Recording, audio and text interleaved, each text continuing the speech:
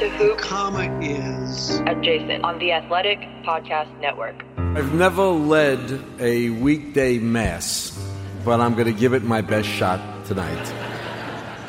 It's always about the game. It is so much about the game that when I became commissioner, one day my mom, who is no longer with us, who lived in Miami, who had been going to Heat games, she did know that the ball, it took her a while to understand that the ball was inflated and not stuffed, but she was there, and she called me one day to say, I met Dr. Irving.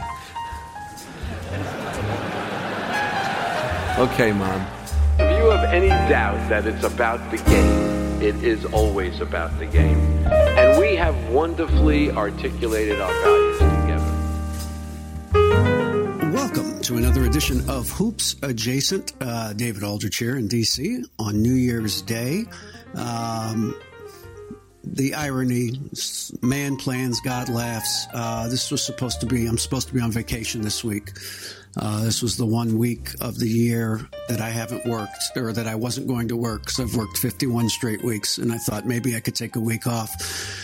So in Washington, they hired a new head coach this week, so I had to do that. And unfortunately, today we got the news, I think that many of us hope we would not get from the NBA, which is that David Stern, the commissioner emeritus of the NBA, passed away at age 77, some 3 weeks after he had suffered a cerebral hemorrhage. And it's difficult to kind of even know where to begin when you are trying to discuss someone as consequential as Stern. I would simply say this. I think there's only two commissioners of any note or of any importance in the history of sports in the United States.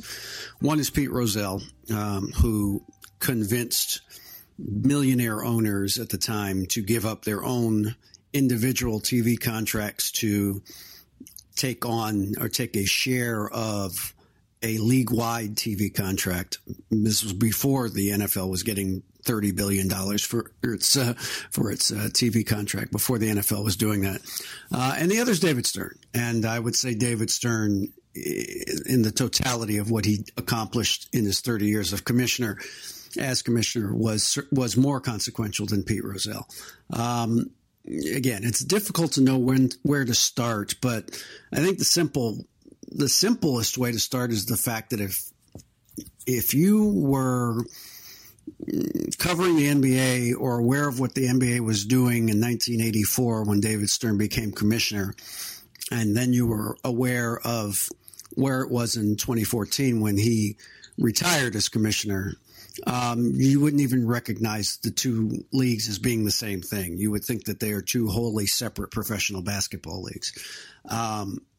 His accomplishments in all aspects of everything that you can think of about the NBA, whether it is the incredible Q rating and the incredible amount of notoriety that the players have individually, whether it's the amount of money that the players are making, whether it is the cities in which their teams play, whether it is the networks on which, or the ways on which you watch NBA games, whether it is in the United States or in Italy or in Spain or in China or in Ghana or in Argentina. His fingerprints are all over all of those things. And it's difficult to kind of, again, centralize what you think about the man. But we will try. We will try in these next few minutes to do so. I've got a really, really cool cross-section of guys with me. Ethan Strauss is with us today, and Sam Amick is with us today, and Tony Jones is with us today. And they have all covered this league and individual teams in it over the last few years, and certainly can speak to what they see from the league now. But you know, I know that Sam and Ethan have both written first-person accounts of their interactions over the years with David. I have written one as well that will be on the Athletic NBA page at some point this afternoon or this evening. But Sam, I wanted to start with you because your interactions with David Stern were very specific in one regard, and it was one of the biggest decisions that he made, which was the decision to do all that was in his power to keep the Sacramento Kings in Sacramento and not allow them to be sold to Chris Hansen, who was going to move them to Seattle. And the owners of the team at the time had agreed to sell the team to Chris Hansen. And it was all but a fait accompli, except the commissioner of the NBA said no. And that's why they're still in Sacramento. 100%. That's why there's a street named in his honor next to the Golden One Center. You know, I mean, his legacy is set in Sacramento. I'm sure a lot of people in Seattle certainly feel differently about that specific David Stern subplot. But for me, guys, you know, I already knew the incredible influence and power that David wielded within the league. But the front row seat that I had for that story and that situation, that was really truly the first time that I started to get it, where you looked at the landscape, and in the beginning, you're thinking to yourself that, you know, we're taught from the youngest of ages to just kind of follow the money. And if there's more cash for the NBA in Seattle, then goodbye Sacramento. That's what's going to happen. And over time, what I started learning was that, you know, the culture of this particular sports league that he played such a huge part in building was such that they had a pretty extreme preference towards, you know, not relocating, and that David wanted that team to stay in Sacramento. He believed in the market. If you go back to the old C-Web, Mike Bibby days and Vlade and those guys, you know, getting the nation's attention as a high-level playoff team, those teams, you know, proved to David that the fan base was worth fighting for. And he essentially had long since given a thumbs up on the community and their ability and kind of, you know, willingness and, you know, right to support a team like that. And so he started stepping on the scale. I mean, I don't know how else to say it. That's the position he was in as commissioner. He wanted that team to stay. He worked in concert with Kevin Johnson, obviously former NBA player, and at the time mayor of Sacramento, to give him the blueprint to lead the team to stay. And, you know, like you kind of alluded to, David, I am glad and grateful and kind of honored in a weird way to have spoken to David about a month ago. It's just one of those things life-wise where you always feel a little more at peace when you at least got to connect with that person. And, you know, we went down memory lane about a month ago talking about that whole saga. And, you know, it's crazy in hindsight because he sounded great. He was his typical edgy, you know, smart-ass, hilarious, incredibly intelligent self. But yeah, I mean, that was a huge part of his story, certainly. You know, Sam, I don't think people understand. He didn't just have his thumb on the scale. He had his whole fist on the scale. You know, because I don't think, you know, I know unless you were really involved in this on a daily basis, when the initial decision came or initial announcement came that the team was going to be sold to the Chris Hansen group, right. The Sacramento tried to come up with a group. They put on 36 hours notice, they managed to come up with a group of people, Ron Burkle and Mark Mastro, and people that had money in that area. And were saying, hey, we'll put up some money and we'll try to keep the team here. And it was a representative group. They were all very rich. They had a billionaire or two in their group. And Stern literally said, it's not good enough. This group's not good enough. There's no way the league is going to approve selling this team to this group. When you not only had Hansen, you had Steve Ballmer behind Hansen. Right. You had Steve Ballmer was not bankrolling it. Chris Hansen was rich on his own, but Steve Ballmer was the guy who said, how many more billion do you need to get this done? And I'm willing to write the check now. And so not only that, David, quickly to interject, if you remember, that group had also given the Maloofs, I think it was a $32 million non-refundable deposit. That's right. That's right. It was a very unique vehicle to kind of, you know, in their minds, unofficially seal the deal. And even in that chat I had with Stern a month ago, I had actually asked him, because I had always wondered, I said, hey, I heard that that somehow or one way or another that group got repaid for that deposit. And he kind of, without any, I don't know what the word is, regret or kind of remorse whatsoever, he said, no, I don't think that's the case. I don't think they got their money back. Mm-hmm. And so, yeah, I mean, it was heading that way for sure. Ethan, you also wrote a first person about Stern, and I wonder, where you came from in terms of, your interactions with him, but also kind of seeing it at a different end, I guess I would say, which is, you cover a team that's doing extremely well, and that's, is moved into an enormous new building, but also was another example of David Stern maybe making sure the right guy got the team when it was for sale. Because as you've written extensively, as all due respect to current ownership of the Warriors, Lacob and Peter Guber, but let's be real now. There was a guy who offered more money for the Warriors than they did, and David Stern said, no, they get the team. Yeah, I think in that instance, the fact that Lacob was within the NBA family as having been a part owner of the Celtics certainly gave him an in, and it helped to have a relationship with David Stern.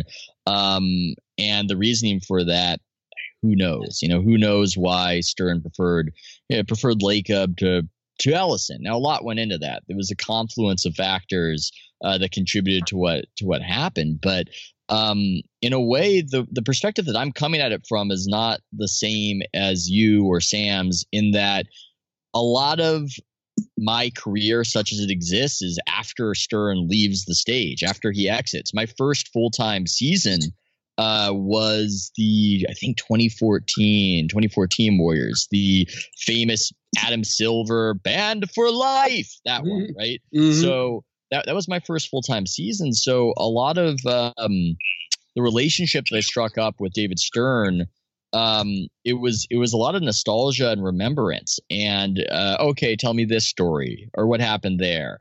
And just walking down that path where he was looking at it, with almost an arm's distance, and quite friendly, but you had to know the way in which he was being friendly. And it did, I think, help to have a certain cultural understanding. I have relatives who act like David Stern. In many moments, I felt like he was one of my relatives in the way he interacted with me. And you have to just understand, take it as it comes. He might be yelling at you and insulting you, but the idea is that you're supposed to pick up your sword and you're supposed to joust. This is a game. You're not supposed to fold. You're supposed to come right back. You're also supposed to be clever. And that was the beauty and the joy of those conversations, is that I'm reminded of with improv, they say that you're supposed to be performing at the top of your intelligence. I felt like when I was talking with David Stern, I was forced into a position where I had to raise my game, be a bit quicker, be a bit funnier, be a bit tougher. And I love those conversations. And beyond all of that, I think he's a model in a way. If you are somebody who might be a bit of a nerd, as he chastised me in one of the conversations I wrote about, it shows you that you can also be tough. You can also be tough in your own way. The trick is to be competent, to know what you want, to know what you're going for. So that's what I took from David Stern, just on a personal level from our conversations. Tony, I don't know if you had, occasion to speak with Stern while you've been covering the Jazz, but if so, what were those conversations like? And if not, I mean, what do you make of this as one of the younger guys that is now covering this league? Well, I didn't actually have I haven't had any conversations or any personal interaction, but my thing with David Stern, I look at it as more of a fan, because I grew up in this game. I grew up playing the game. I grew up wanting to play in the NBA, and to see just how the league has changed from decade to decade. You go from the finals, being on tape delay to Magic and Magic Johnson and Larry Bird coming along in the 80s, and their influence, along with Mr. Stern's influence, envisioned basically saving the NBA. And, you know, as a fan of the league and as somebody who covers the league, the things that we know today that we take as gospel today, like the NBA lottery, the influence of international players in the league. I mean, we don't have Luka Doncic without David Stern. We wouldn't have Dirk Nowitzki or Drazen Petrovic without David Stern. We wouldn't have the dress code without David Stern. And it's fascinating to see how polarizing some of his decisions were. But at the same time, I think that his personality, he was a domineering personality, but his personality was needed for what was needed in this league. This league was on the verge of distinction. It was drug riddled. There was very little interest in the NBA in the late 70s and the early 80s. And once Mr. Stern took over the league in 1984, he took the league further than anybody could envision one man taking the league in those 3 decades. And by the time he retired in 2014, as you said in the opening, I mean, the league is basically 2 different NBAs.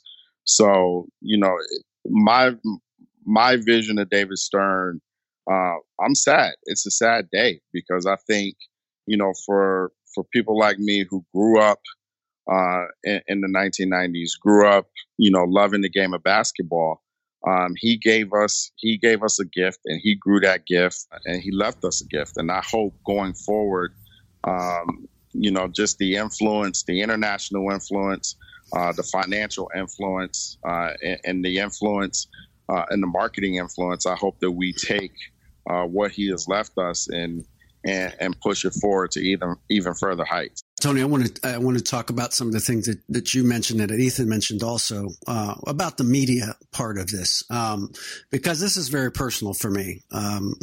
You know, as you all may or may not know, I don't know if you do or don't, but you know, David Stern, like most commissioners, essentially has veto power over the people that are on the national broadcasts of his league's games. I mean, essentially, if he doesn't think you're good enough, or he doesn't like you, or doesn't think that you're, you know, bringing anything to the broadcast, I'll put it this way: it is very difficult for a network to push back on that.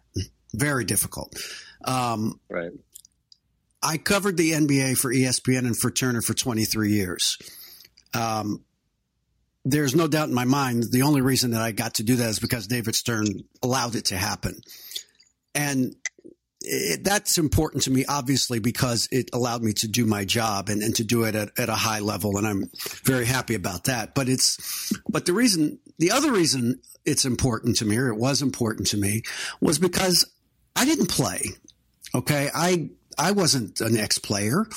I didn't play in the NBA. I didn't play in college. I didn't play in high school. I didn't play. I was, as Ethan put it, a nerd. Okay.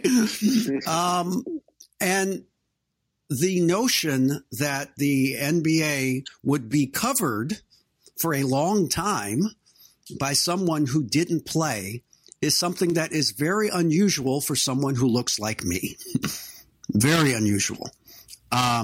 Most sports leagues or most networks, if you are black, you had to play to get on network television and to get to be in the studio and talk about games. It's ex-players. It's really all that there are.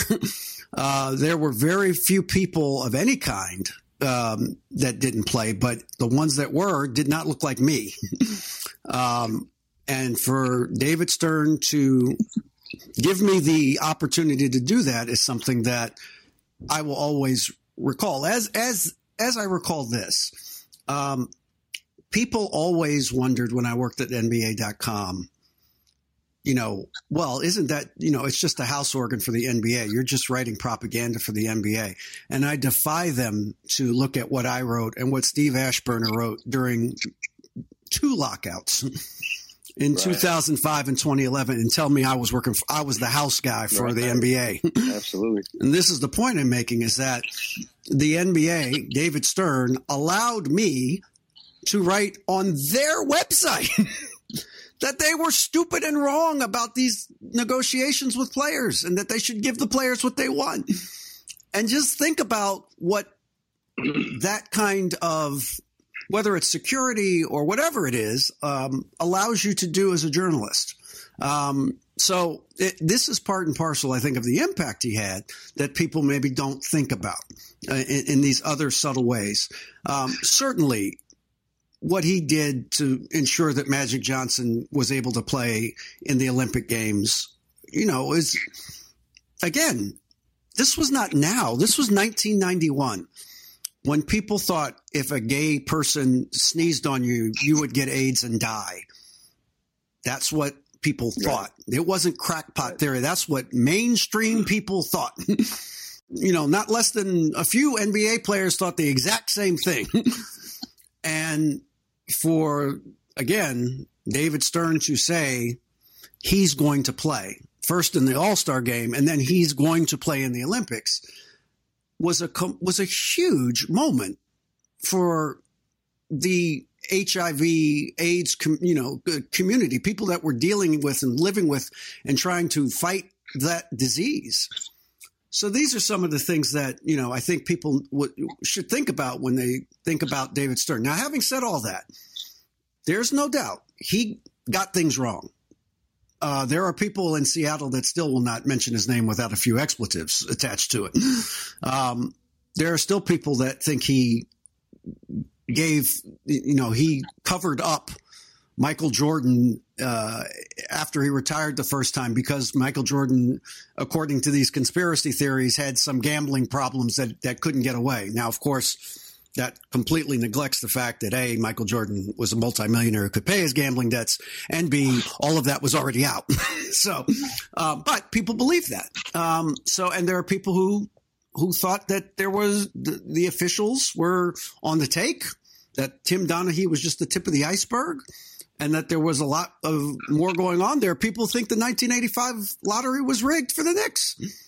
So I'm not sitting here saying that he did everything right or that everybody thought he was great. So I just wonder if any of you all have, thoughts about some of these other things and how he was a completely, he was a full person. He was a 3D person. He was not a 2D person, right? So, I mean, there were foibles, there were things he got wrong, and there were things that people didn't agree with. Well, DA, I'm going to hop in, and you kind of opened up a bunch of avenues there, but because you got my curiosity up, I want to drill down a little bit quickly on what you alluded to with the lane that you filled media-wise. Yeah. And I mean, I'm asking, pull that curtain back even more, because that is a lane that really nobody else filled in the media. And that column that you alluded to earlier is now up on our site, and I'm going to read real quick something you wrote. This is an old conversation with David when the bat phone rings and the commission's calling and he's pissed about something he wrote. And it says, and I quote, "It's just a shame that the standards at ESPN or TNT have fallen so low. Maybe if you'd bothered to get off your fat ass and actually call someone who knew what the fuck was going on, you wouldn't have gotten it wrong," he would yell. Those types of quotes, normally like that's the end of a relationship.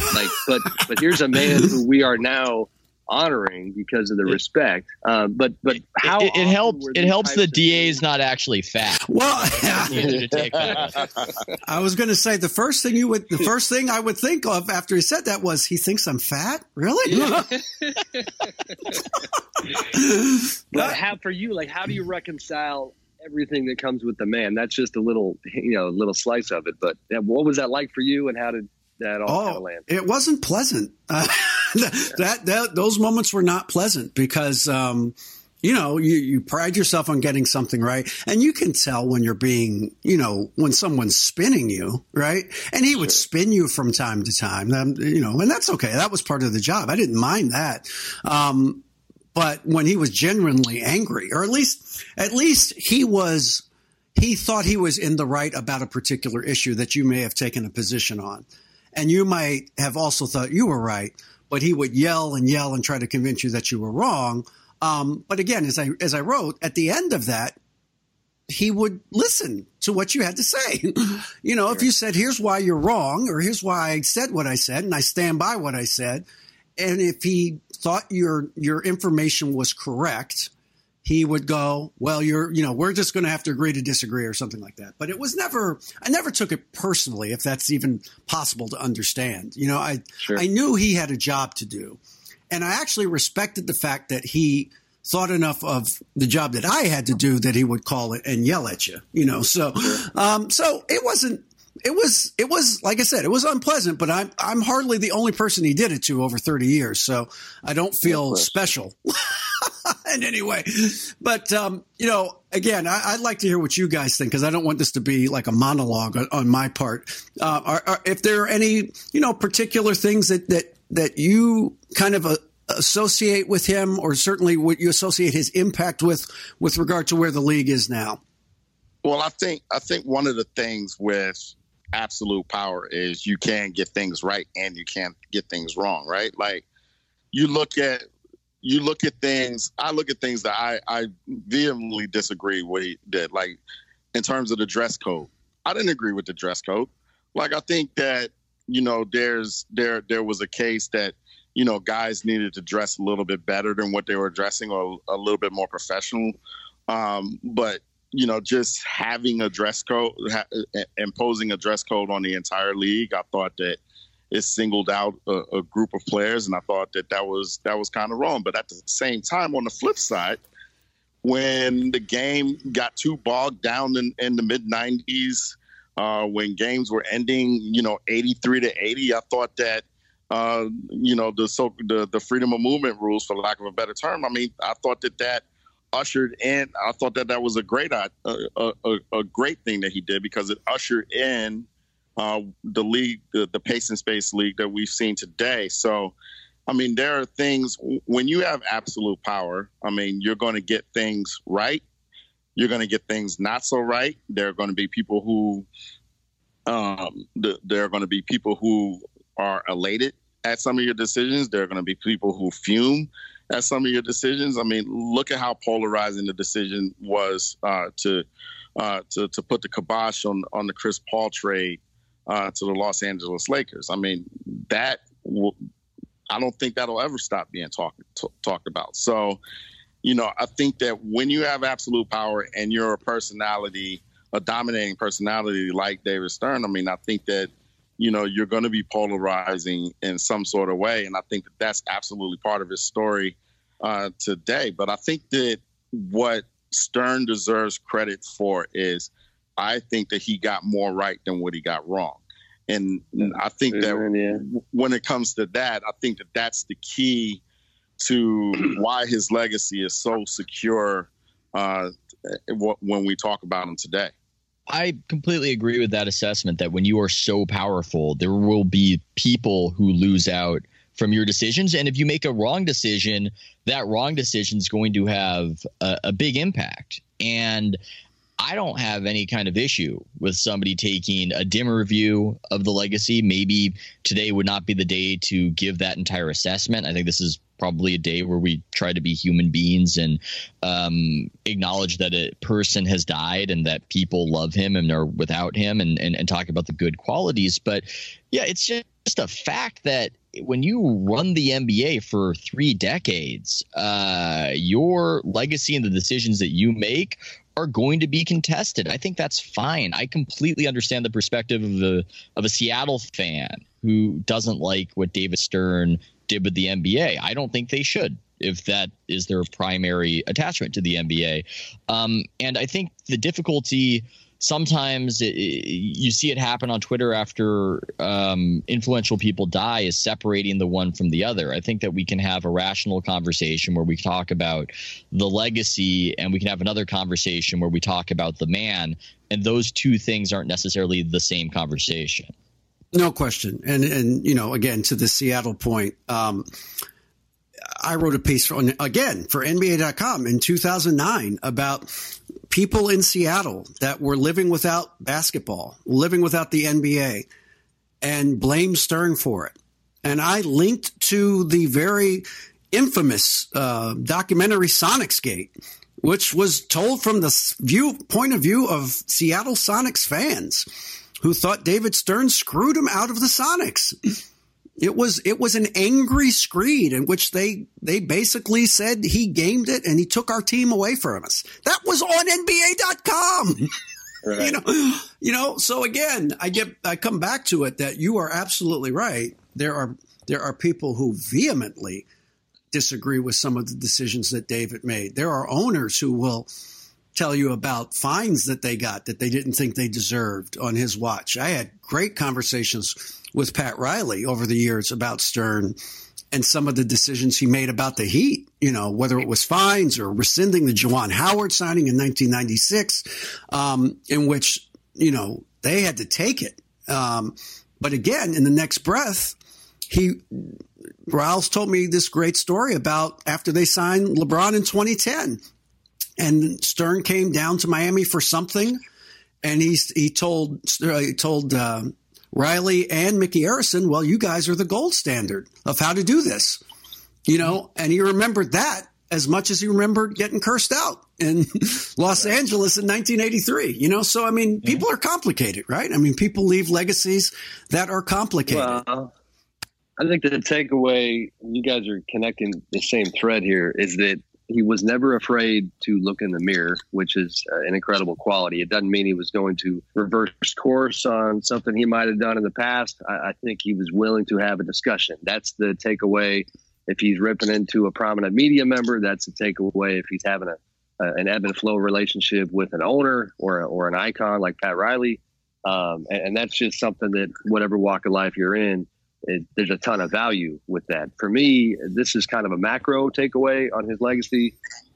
It just boggles my mind that, you know, the same guy who comes up as a young attorney, you know, working, you know, with the Proskauer law firm and then making his way up the chain, back in the day when all those playoff games, finals games are on tape delay and things are at the bottom of the basement, that the same guy got it to where he got it in the, you know, mid 2000s, and the league still had a soul. You know what I mean? Like, it wasn't a perfect soul, but it had a soul. And we know how the masses look at the NFL and some of the incredible trip ups they've had in the past 5, 10, 15 years. By and large, I am somebody who covers the league and thinks that it has a pretty damn good soul, and it's made mistakes. But, you know, I think he set the tone for not only getting that bottom line boosted as much as possible in the business success story that, you know, that he played such a huge part in, but in having an identity as a league that, you know, did most of the time try its best to think about the humanity when it comes to these players and setting a tone, honestly, just in culture at large. Well, I wonder from each of your perspectives, is there one thing that you really like about the NBA now that you know, he probably had a lot to do with? I think, Tony, you had mentioned the freedom of movement piece of it. There's no question that was league driven. And I don't know that came from him, but once people like Jerry Colangelo told him, hey, we got to do something about the game, and Rod Thorne told him, we got to do something about the game, he acted. I think that he never lost sight of how it's an entertainment business. I just read an obituary where he was saying that in the office. That was a common catchphrase. And I loved how the game was promoted, especially in the 90s. I love this game. In many ways, I think that the sport has gotten too far from that. He really captured what was beautiful about basketball and was able to market it. And maybe that's why he was open to the freedom of movement reforms. But I just think that was for all we're going to talk about the internationalizing the game and whatnot, I think you have to have something to sell first. And he helped turn it into something to sell, or at least saw what was sellable about it. Well, I also wonder from, you know, again, from each of your perspectives, you know, it's kind of, again, ironic that we're doing this on January 1st on New Year's Day, because there's all manner of pieces that have been out in various publications about, you know, what's the future of the NBA going to look like, and what's the NBA going to look like in 10 years. And I wonder what is next? What is something that this league has to do better or think about improving upon going forward? Because that's obviously the task of Adam Silver and the group now is to try and figure out where this game goes from here. Yeah, I mean, I think that's Adam's challenge. And I would love to have a beer with Adam tonight. You know what I mean? Like hypothetically, the type of thing where to have Adam reflect and take a deep breath. And I wonder what today is like for him. And certainly, David's family comes first and foremost, and his wife, Diane. But when it comes to Adam, that's about as unique a professional relationship as you're ever going to find when you learn under a man and kind of a lion in his industry like David Stern. And then you take the reins and you accomplish things on your own. But, as long as David was alive, David was going to be forever attached to Adam. And I think, kind of spiritually and emotionally, it's got to feel different just the second that Adam learned that David was gone. And so now, it will be very interesting to see, where does Adam leave his footprint? He's already left a large one. We know that the rave reviews with good reason on the Donald Sterling saga, and his entertainment background means he's well positioned to help the league continue to evolve. But it has grown to such a degree that we've already seen some of the pitfalls of that. The China story is one where, David laid the groundwork out there by growing the market in China. Adam played a big part in a, supportive role. But now you're having to adjust, and now they're trying to grow into India. So, how does Adam continue to push this thing in the direction that he wants it to go will be very interesting. Maybe the lesson, and it's complicated because maybe the solution is you should be more of what you are and you can't be somebody else. But I do think that Adam Silver needs to be tougher in many ways. I think that's been a critique that he is. And look, I'm just saying this is the critique. I don't know all of what goes into being a commissioner. That's not a job I am familiar with doing.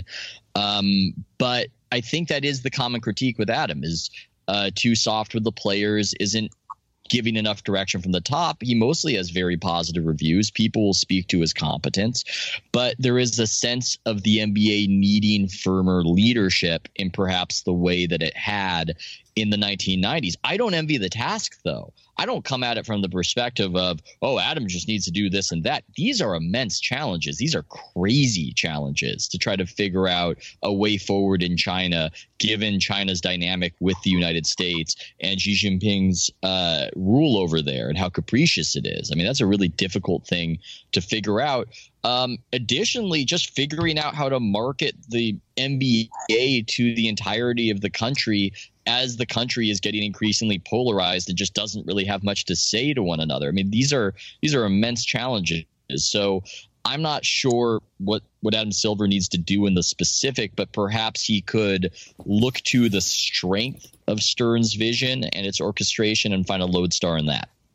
I think one of the things that I'd like to see the league take direction in is development of our in our youth leagues before guys actually get to the professional level. I think the G League, the direction of the G League is terrific. I think that we're eventually going to go back to high schoolers being allowed to declare for the NBA draft. I'm in support of that, but I'd like to see the NBA get involved even at the AAU level because I think that the critique of the AAU level is a fair one. I think that guys just kind of roll the ball out and play, and I'd like to see some development there.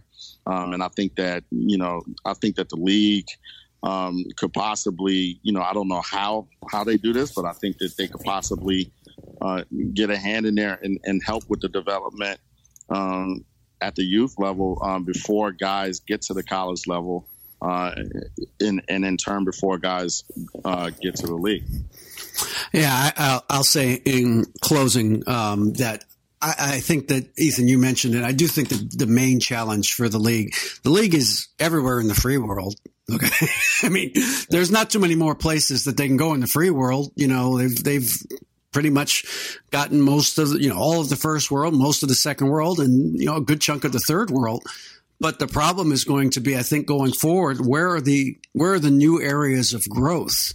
And India is a place that is fraught with all sorts of, geopolitical issues and problems. But that's a place where the NBA wants to put a major footprint in the next few years. Well, that's not going to be as easy as you think, so that is one area. They're certainly making with being involved in and helping fund NBA Africa. That's wonderful. It's going to give a lot of people opportunities at all levels of the game, but it's also going to create some unintended consequences, I think, that they're going to have to navigate themselves through. But the fact, again, fellas, that we are all talking about these global issues with regard to this league, I think, is a good way to kind of end this and talking about the impact that David Stern had on this league, and the immense popularity, the immense amount of money, and the immense challenges that it faces. Almost all of those are because of decisions that David Stern made over 30 years.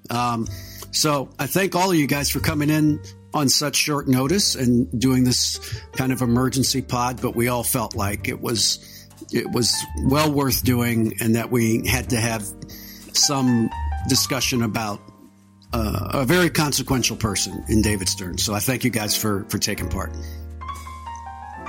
No question. Thanks for having me. Guys. All right. Thoughts and prayers with the Stern family for sure. Absolutely. And we'll be back next week with another edition of Hoops Adjacent. Thanks for joining us. Leave a review. We're on Apple Podcasts. We're everywhere that you can find podcasts. If you think we're good, say so. If you don't think we're good, keep it to yourself. See ya.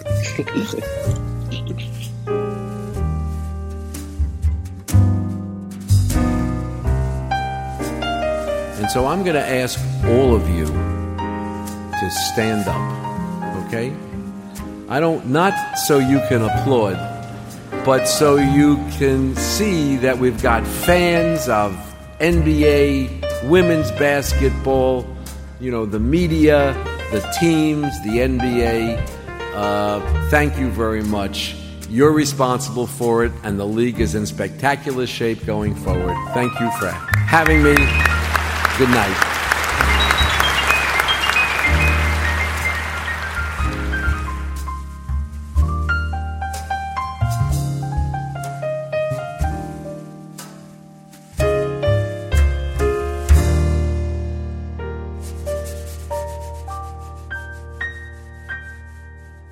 It is always about the game.